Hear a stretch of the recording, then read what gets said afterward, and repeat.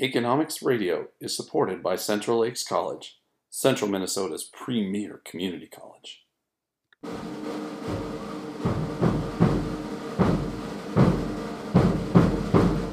What would you think if I told you that economics is not just something found in the Wall Street Journal or on Fox Business? Economics is behind every choice we make.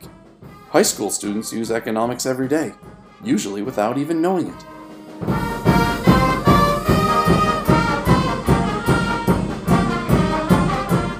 From AHS Studios, this is Economics, the podcast that explores the hidden side of high school.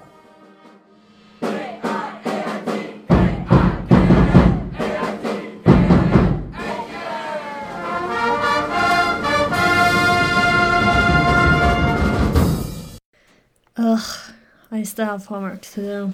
This isn't even all that interesting. It's more like busy work rather than anything else.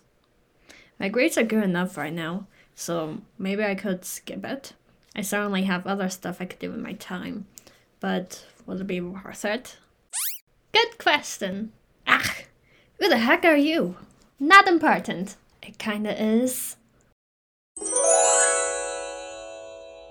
I'm sure many of you have felt similar to this student here, because honestly, who wants to do homework? It's boring, and there's so many things you could be spending your time on other than homework.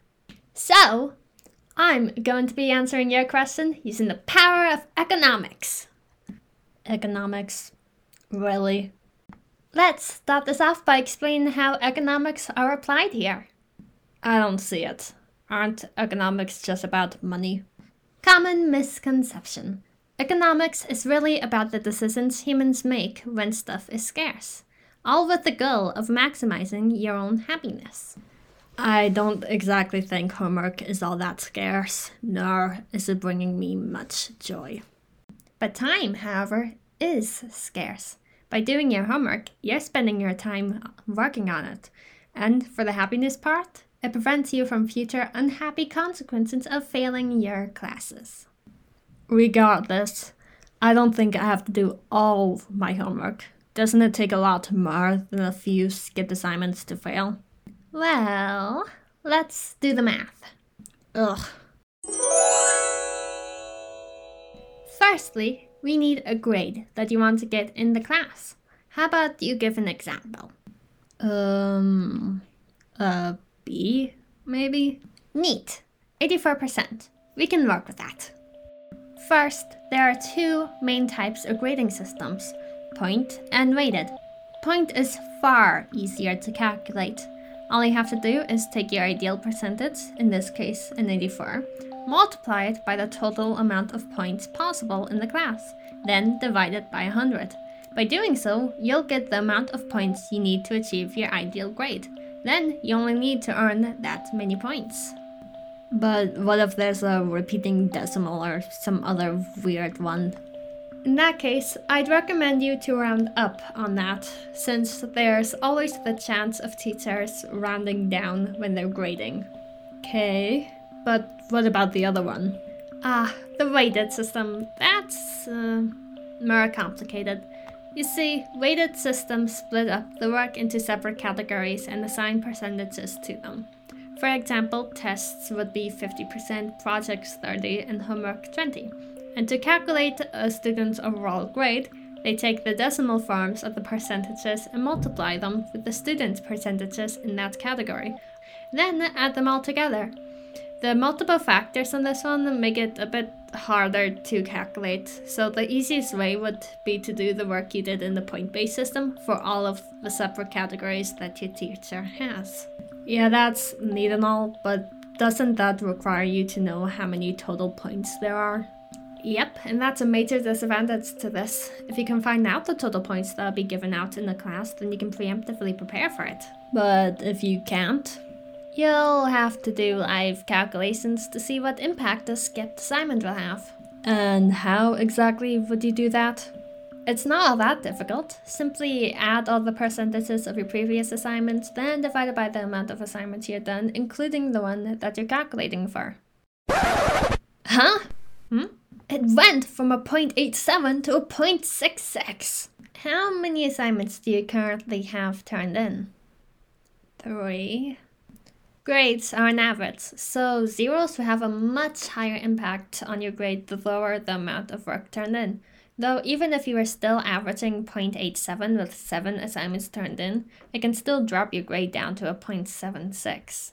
Ugh, that stinks. But don't some classes have like over 20 assignments? Probably.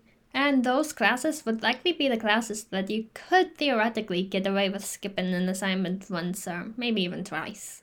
Great. Math gives homework basically every day, so I can skip this really hard assignment, right? Right. I'd have to disagree. Of course.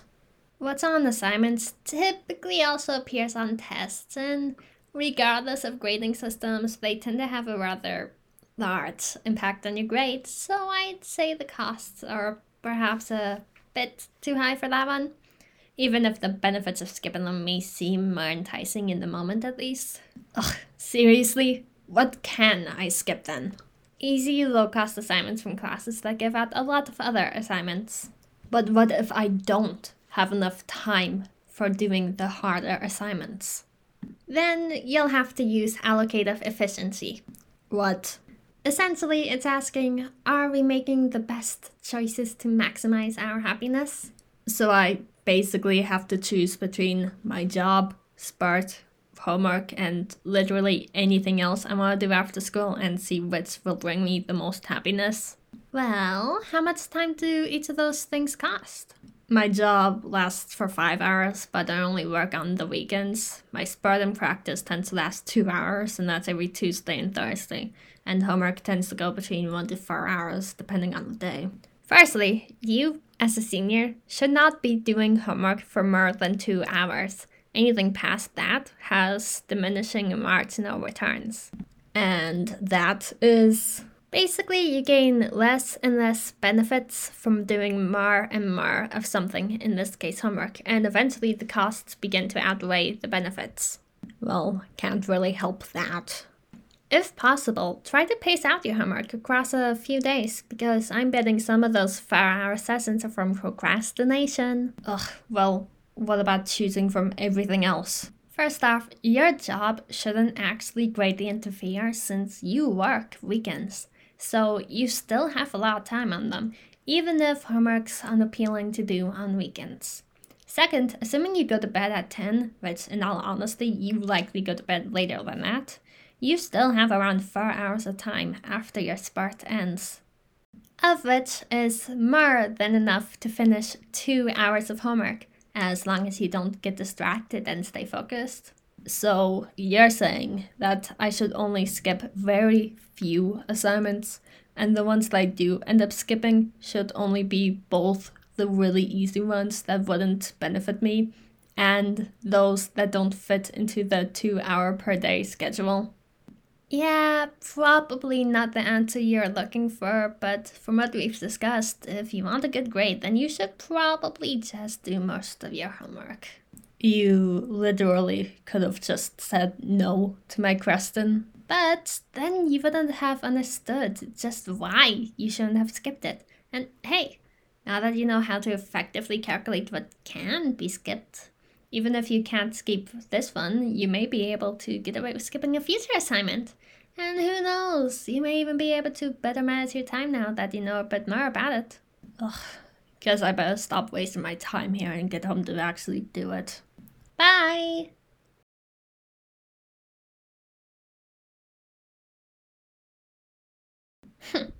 Not even a bye back. Rude. Anyways, there you have it, folks. As much as we may want to skip our assignments, the costs will often outweigh the benefits, and truly, the best thing we can do is create a schedule and stick to it. By increasing our efficiency of completing homework, most of the stress should actually go away, and that's an economic concept in and of itself. Regardless, I won't keep you any longer. I'm sorry you've gotten sick of my ramblings. Bye!